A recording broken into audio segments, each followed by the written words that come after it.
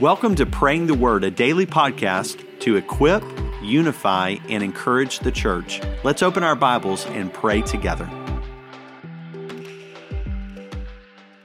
Our scripture reading today is Psalm 31, 1 through 6. Lord, I seek refuge in you. Let me never be disgraced. Save me by your righteousness. Listen closely to me. Rescue me quickly. Be a rock of refuge for me, a mountain fortress to save me. For you are my rock and my fortress. You lead and guide me for your name's sake. You will free me from the net that is secretly set for me, for you are my refuge. Into your hand I entrust my spirit. You have redeemed me, Lord, God of truth.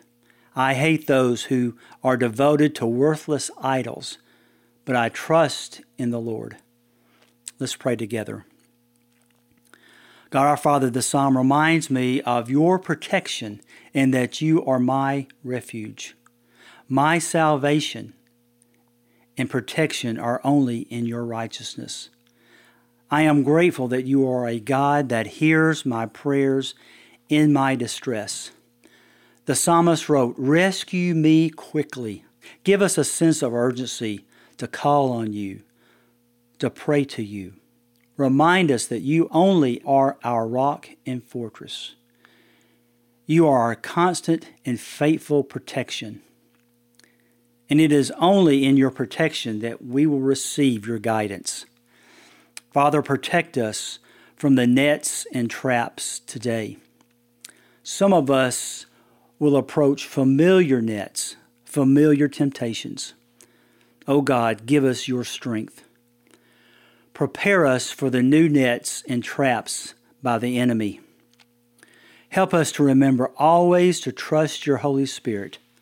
Convict us of idols and disobedience in our life. My prayer is to focus on your Son Jesus, our Redeemer and Savior. And it is in His name we pray. Amen. Thanks for joining us today for Praying the Word. To learn more about our church-wide Bible reading plans, visit FBNO.org.